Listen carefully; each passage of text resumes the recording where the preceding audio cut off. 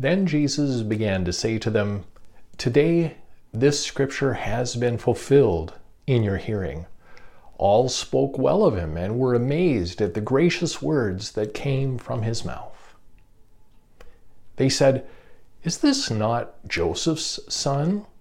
And Jesus said to them, "Doubtless you will quote to me this proverb, 'Doctor, cure yourself.'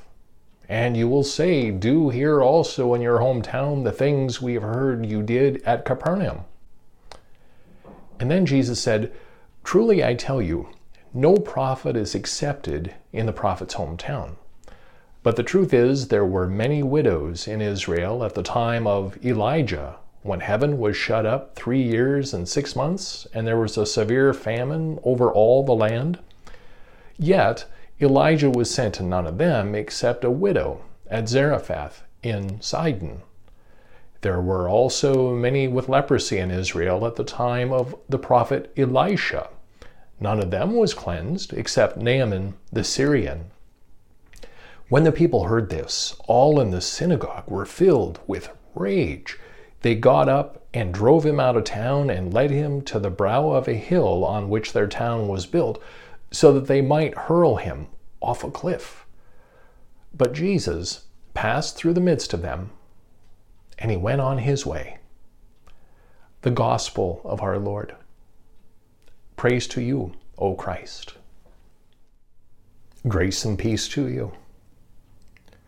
So what would bring a crowd from adulation to aggravation to the point of wanting to kill Jesus by the time this confrontation is over and done with? Well, it comes down to Jesus saying no. You see, maybe to his defense, the crowd starts it when they insult him, actually, by saying he's not an honorable person. What does he know? He's local. What does he know? He's the son of an artisan. He's not elite. What can he tell us?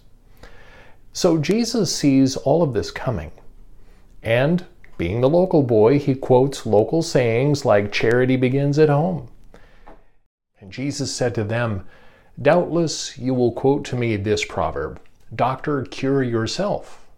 And you will say, 'Do here also in your hometown the things we have heard you did at Capernaum.'" Then he talks about local traditions and prophets who were hometown prophets who didn't operate that well in their hometowns either. Evidently, when it comes to prophets, we don't like them local. But what gets Jesus in trouble is that he refuses to do what the people expect him to do, according to Shively Smith, who is a theologian at Boston University. I would add to that Jesus also refuses to let others define him or his mission. There are a number of parallels, I think, between this confrontation and Jesus being tempted in the wilderness. They're both very adversarial types of interactions where the tempter says to Jesus, "Well, if you are who you say you are, then you need to prove it on my terms." Jesus says no. Jesus remains true to who he is. And so in this story, Jesus as hometown prophet refuses both to do what's expected of him with "charity begins at home," and he refuses to let others define him. It's not the first time and not the last. Imagine a Messiah born literally in a barn whose first bassinet was a feed box. Imagine a Messiah who keeps company with the lowlifes, who speaks to women in public when such things were never done.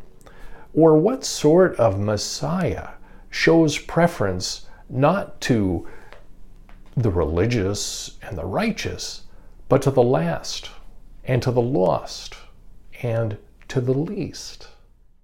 And later, Simon Peter wouldn't like the Messiah's ways either when Jesus speaks of his own death. And yet Jesus remains true to himself and his mission, blessing and saving the world.